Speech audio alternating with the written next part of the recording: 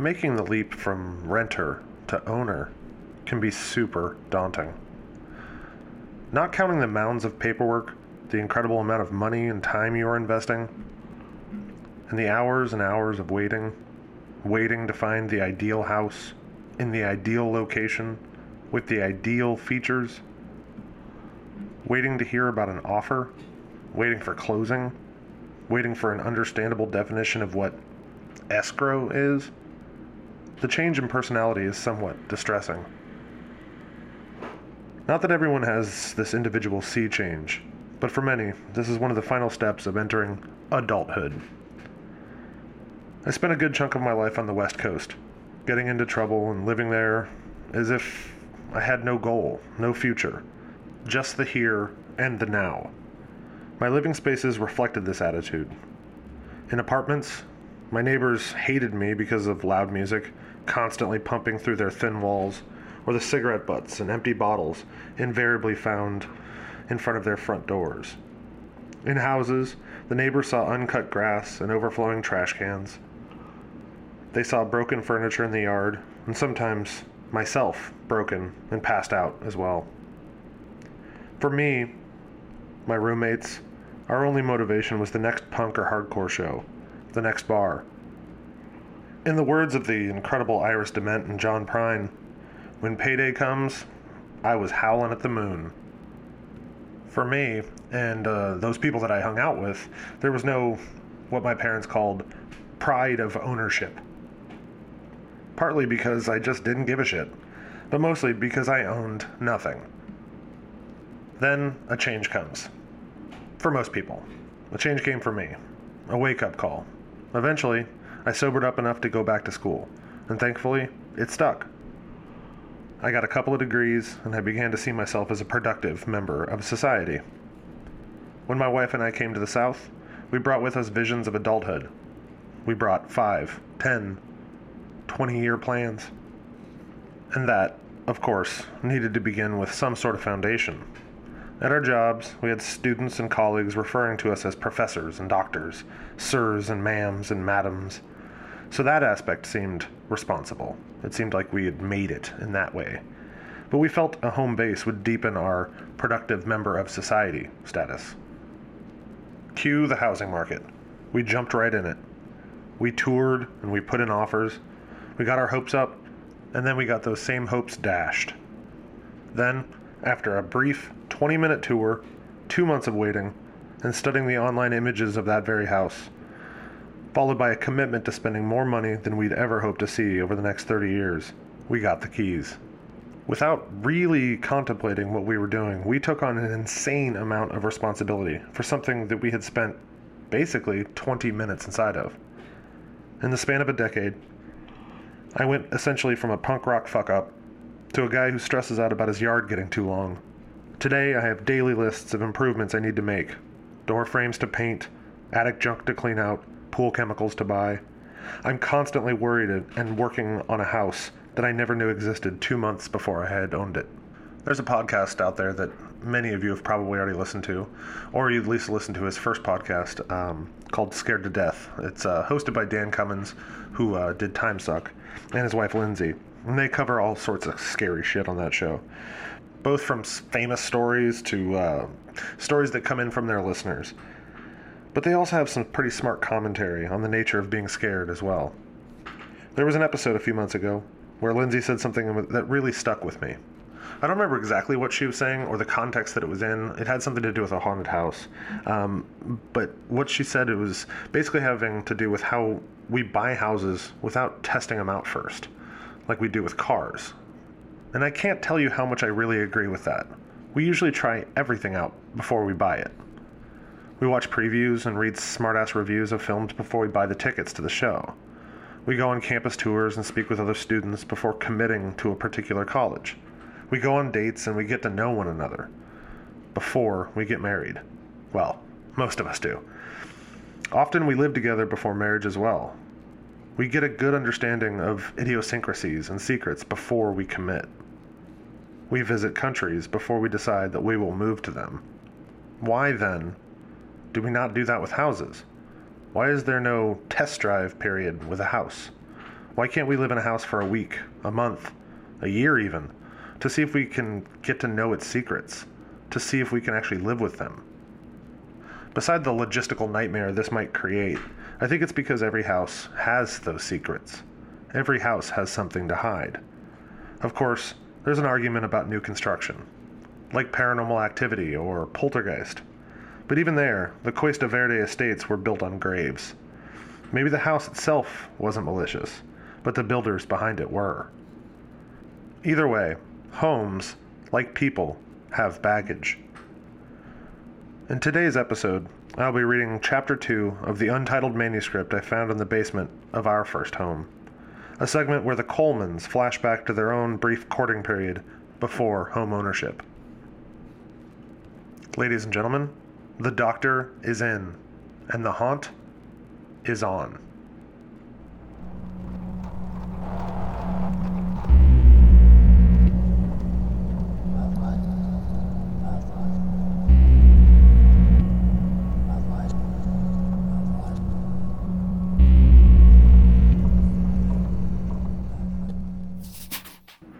Chapter 2. Because of his love of horror, and a glaring reference to the major step they were taking into adulthood, Denny insisted they name their first home High Hopes. The house sat on a corner lot. The hilly neighborhood, mostly built in the mid-60s, were ranch-style brick affairs that looked as if conjured right from the Sears and Roebuck catalog. They weren't exactly tract homes in the Levittown image, but rather the same general floor plan, with different trimmings and additions. The corner lots were the most unique. Whereas the lot-locked properties had front doors and carports facing the street, the homes on the corners were positioned at 45-degree angles, so that they faced the facades diagonally across the stop-signed intersection. Denny and Kate's ranch was on the southeast corner of Muldoon Road and Bradbury Boulevard. The front door, which they used a handful of times in the year they lived there, faced northwest. The carport and its often used back door faced northeast. Anything but south, Kate had insisted. She was superstitious that way. Following the announcement of a major military program moving into the area, the housing market was suddenly flooded with cash offers and new families. So the fact that the Colemans won the race, and at the price they did, felt almost like fate. A hidden hand, divine or not, had cleared the way. After accepting their teaching positions, the couple had rented a house, sight unseen, and it wasn't 2 months before they felt claustrophobic in its tiny square footage. Their big labs had no fence yard with which to roam either. Feeling relatively stable in their jobs, they thought, why pay someone else's mortgage when we can pay our own? Not knowing the first thing about home buying, ownership, mortgage, escrow, or major responsibility, Denny's mom, Joan, had come up from Florida to help with the process. They secured the first real estate agent that came up on a simple Google search, Connie Smartley, a pleasant, bubbly sort of woman. The agent had high hopes at the top of her list to show the couple. When they pored over the Zillow images, the place produced all the stock responses you might hear on a house hunting reality show. Oh, it's so cute. I love those floors.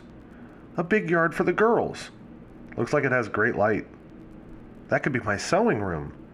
That could be my man cave. And of course, the biggest selling point, it has a pool. Along with Joan, Denny and Kate, doused with excitement, jumped in the car and had just pulled up in front of the house when Connie called to say that a cash offer just came in. Denny was already out, peering through the windows, noting the emptiness when Kate gave him the news. The three had stood in the driveway for a time, feeling frustrated, feeling antagonistic, and wishing ill will upon those who had the ability to deliver cash up front. Denny and Kate were recent graduates from a doctoral program in which they made enough money to eat ramen and put maybe $5 in their gas tanks, so the couple would be taking whatever mortgage they got with Denny's mother as a cosigner. At the time, High Hopes didn't seem like an option. Over the next 2 weeks, Connie took them on tours of dozens of houses that either fell way below their expectations or far above their price point. They'd begun discussing the notion of waiting until the fall, maybe even closer to Christmas. They could save some money, Find the perfect place. After all, there was no rush, right? With this new resolution, Joan decided it was time for her to go. She was dragging her suitcase out of the bedroom and getting herself ready to make the drive back down to Florida when Connie called. Kate left the room, talking in a higher-pitched voice than normal. When she returned, her face alight, she said, "The offer fell through." "You're kidding," Joan said. "Nope," Kate told her. "Connie's on her way to the place now."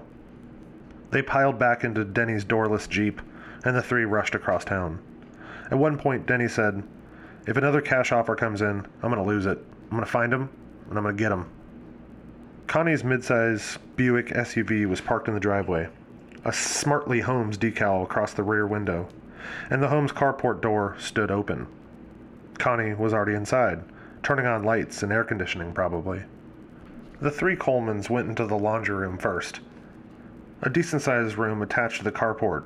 Joan noted the lack of a washer and dryer. "You're going to need to buy those," she said. "Add another $1,000 to the list." Denny's mom had a knack for taking a happy moment and injecting it with hard realities. Like if the couple were to mention they'd been thinking of taking a vacation into Colombia, Joan might suggest that Kate would be trafficked out of the country and sold into the harem of a wealthy Iraqi. Always a ray of sunshine. Kate was the first to walk into the house. She had a bundle of sage stashed in the hidden pocket of her sundress. Again, always the superstitious one, she wanted to make sure the vibes of the house were solid even before they made an offer. Following, Denny said, "Connie, you in here?" Without furniture or art on the walls, his voice bounced and echoed. They heard nothing back. Denny went on, "She must be down by the pool, turning on the pump or something." The house was screaming for updates. It needed new, modern colors to cover the antique white banisters, chair rails, and cornices. It needed to remove the busy, floral print wallpaper and replace the thick, musty curtains that were about as old as Kate and Denny combined. But this was all cosmetic. While very dated, the house was in great shape. Good bones, one might say. The hardwood floors were polished, windows replaced to double pane for energy conservancy, and the air conditioning made the transition from the brutal Georgian heat feel heavenly. "I guess this can be a self-guided tour for the time being," Joan said, and the trio immediately split up. Joan lingered in the kitchen and the dining nook, which the carport door opened into. The next rooms were divided by a wall with a pass-through between them. On one side was what was probably intended to be a formal dining room, which Denny had already talked about curtaining off and turning into a home theater, while the other side was an awkwardly shaped dining room, with a fireplace backed up to the rear of the kitchen. The dining area also housed a sliding glass door, which led to the screened-in porch and the stairs down to the pool area in the backyard. Denny went out and shut the door behind him. The separated living and formal dining rooms came together in an entryway, where the front door stood, solid, with a fresh coat of paint. This space gave way to a long hallway. Kate went this way. Already darker than the rest of the house, as the light from the afternoon sun couldn't quite reach that far, Kate thought some strategically placed mirrors would help to brighten the corridor. The first door on the left was the guest bathroom, which was begging to have its pastel pink tiles traded in for something more contemporary, while the first door on the right opened into a small bedroom.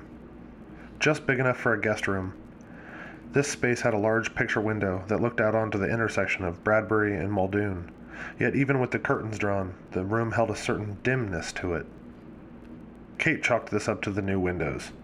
Maybe they had some sort of progressive tinting that helped with cooling down the sprawling house.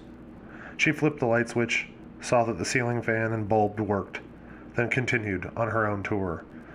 The back corner bedroom was smaller than the others. This could be our office space, she thought. A library. Put all those damn books they'd needed to buy and read for their degrees up on the shelves. This room, too, was darker than it should have been. And colder. 5, 6, maybe 7 degrees difference than the larger rooms in the front of the house. These windows would really help on their electric bill. Libraries were meant to be cooler, darker, anyway. Like tombs for forgotten authors and dead words. Across the hall was the door to the master bedroom. This door was closed. As she reached for the handle, Kate could hear voices from back down the hall. First, the mutter of Joan's voice, then Denry responding with, "No, she wasn't down there." The master was a lavish space. Enough room for their king-size bed, a pair of dog cushions that the girls would never use, and even a corner for a chaise lounge or other chair to relax with a book in. There were 2 doors on opposing sides, and Kate was drawn to the closer one. A decent master bath was inside. This, too, needed some updates. Kate pictured a clawfoot tub, bath bombs, candles, and a soft cotton robe waiting on a cute accent table nearby. Coming out of the bathroom, Kate found Denny in the center of the room, looking up at the ceiling fan. The blades were detailed with spirals and roses. "We're going to need to change this out. Priority," Kate said. "Does that mean you're into the house?" "Are you?" "Asked you first," Kate said. "Honestly, I love it," Denny said. He put an arm around her waist and led her over to one of the room's windows. It overlooked the pool. So much space out there. The girls will just die when they get to run around it. And the pool? I mean, I'm gonna just live out there. Kate smiled at the thought of looking out that same window and seeing Denny on a pineapple-shaped float, sunglasses on, fruity cocktail in his hand. And the basement? Well, it's sort of a basement. Looks like whoever owned this place turned it into a makeshift bar or party area. I think it was just a crawl space at first. Then they dug it out, put some plywood walls up to cover some of the pipes and wires. There's this old fridge down there. It still works. He sounded giddy, like he was relating his first sexual experience to a virginal best friend. Kind of weird, but I think I could turn that into my workshop. I think the guy that lived here before did too. That sounds great, Kate said. But what about the house itself? It's cool, he said, leading them to the other window, which gazed out onto the sloping backyard. A tin shed sat alone in one corner. But really, this is your space, right? I want you to decorate and organize and make this place your own. Our own. Okay. I'm giving the outside areas my stamp of approval. The inside? What say you? Kate's mouth widened into a smile. I love it. Really, the house is perfect. Denny made a little fist-pumping motion, then said, All right, we can't sound too excited, though. We gotta hold our cards close to our chest until we get the inspections done and all that. Speak for yourself, big boy. You're manic, talking too fast. Haven't seen you like this in a while. Maybe since I wore that one outfit in bed. Denny reddened, then he smacked her ass to get her moving down toward the hallway. Then he stopped. Wait, did you check out the closet? I think it's a walk-in. Kate waited by the hall, while Denny went over and opened the door. He swung it wide, then stood there just gripping the handle. His mouth hung open. What? Kate asked. Is it massive? Will I be in fat pants and shoe storage heaven? Without looking at her, Denny said, Check this out. Joining him, Kate peered into the closet. It was large, maybe half the size of the guest room, with wire shelving attached to 2 of the walls. A single bulb with a pull chain hung from the ceiling, and below it, on the fringes of the light's cone, was Connie, the real estate agent. She was on her knees, resting on her heels with her back to the couple. Her forehead looked to be pressed against the wall. She was rocking back and forth in a slow, rhythmic pattern. Connie? Kate said first. You okay? The woman kept rocking. Reverting to some proper place in his mind, Denny said, Mrs. Smartley? Without realizing, the couple had interlaced their fingers, and they could see each other's bodies stiffening. With her free hand, Kate squeezed the bundle of sage in her pocket.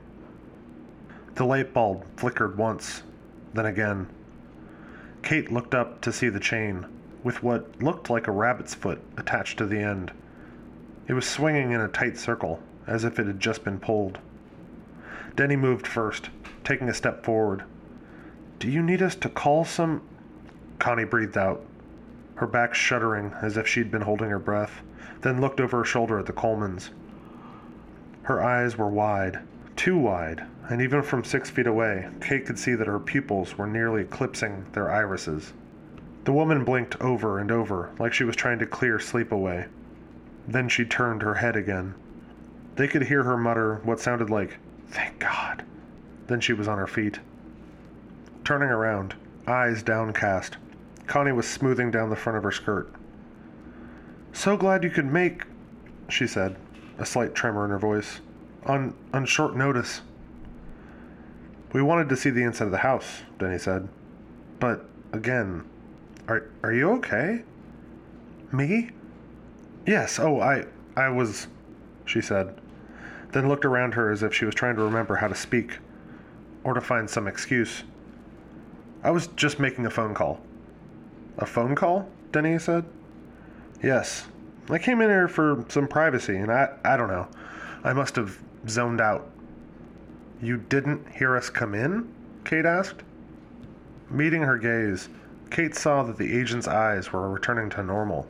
The expression on her face had also begun to change, soften. Her smile lifted, cheeks dimpling. Of course I did. Come in, she said, brushing past them. Have you had a chance to look around yet? Can I show you? Denny and Kate shared a look, but before either could respond, Connie smartly was already in the hallway saying, Come on, let me show you around. From the backseat of the Jeep, Joan said, Do I have to be the one to bring up what happened back there? Kate and Denny told his mother about the interaction in the closet while Connie had run outside to get some paperwork from her SUV. It was weird, Mom. Real weird, Kate said. Nah, Denny said. She was probably praying for a big commission. In the walk-in closet? Kate asked. Prayer is a serious thing, babe, Denny said. She wanted some privacy. But why there? Joan asked. Right then, when she knew we were coming over. Denny considered this for a minute before finally saying, Maybe we caught her playing with herself. Denny, Joan shouted. What? He said, giggling. Selling houses has got to be stressful. She's got to make that money. Sometimes you just need to get the poison out of your system before a big event. Joan stuck her fingers in her ears and was singing la la la la la la la. Hell, I did the same thing, Denny said. Right before my first date with you. He slapped his wife's thigh. No, you didn't, Kate said. Looking over, he could just make out the shape of her eyes through her sunglasses. He said, Scout's honor. Well, it didn't work. You were a nervous wreck the whole time. No, I wasn't. Suave. Mr. Cool. Like hell. You were babbling, sweaty, twitchy, Kate said, laughing. It was cute. I was nervous, sure, Denny said. But at least I wasn't poking you in the stomach when we kissed goodnight. This made Kate laugh out loud, and she reached over and squeezed her husband's thigh. From the backseat, Joan said, Are you done yet? Mom, I'm never done. Denny flicked his cigarette out the window. That's why Kate loves me so much. Quit it, Joan said. Then after a moment added, Seriously, guys, that whole thing didn't bother you at all? Denny waited for Kate to answer this time, and when she didn't, he said, Who cares? Let's just hope she gets us this house for a good price. Whether she worked any magic or not, Connie called Kate's phone later that evening with the news that their offer, $10,000 less than the already low asking price, had been accepted. No terms, no renegotiation. If the inspections cleared and they made it through the shortened 2-week escrow period, the house was theirs.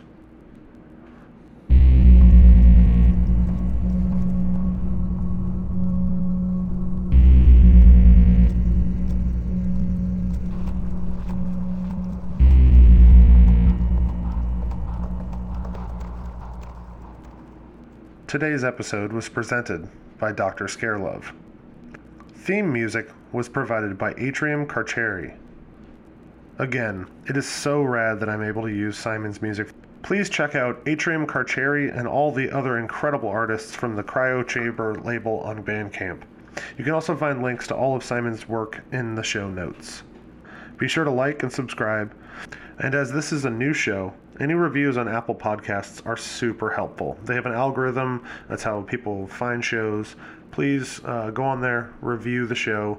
Tell them that you hate me. Tell them anything. It doesn't matter what you say. Just review, please. It would be so wonderful if you would do that, and I would be so appreciative of it. And I'm going to start giving shout outs to those who write reviews on there. And that's all for today. So I'm going to leave you with this. Remember, there are two types of people in this world: the haunters and the haunted. Which one are you?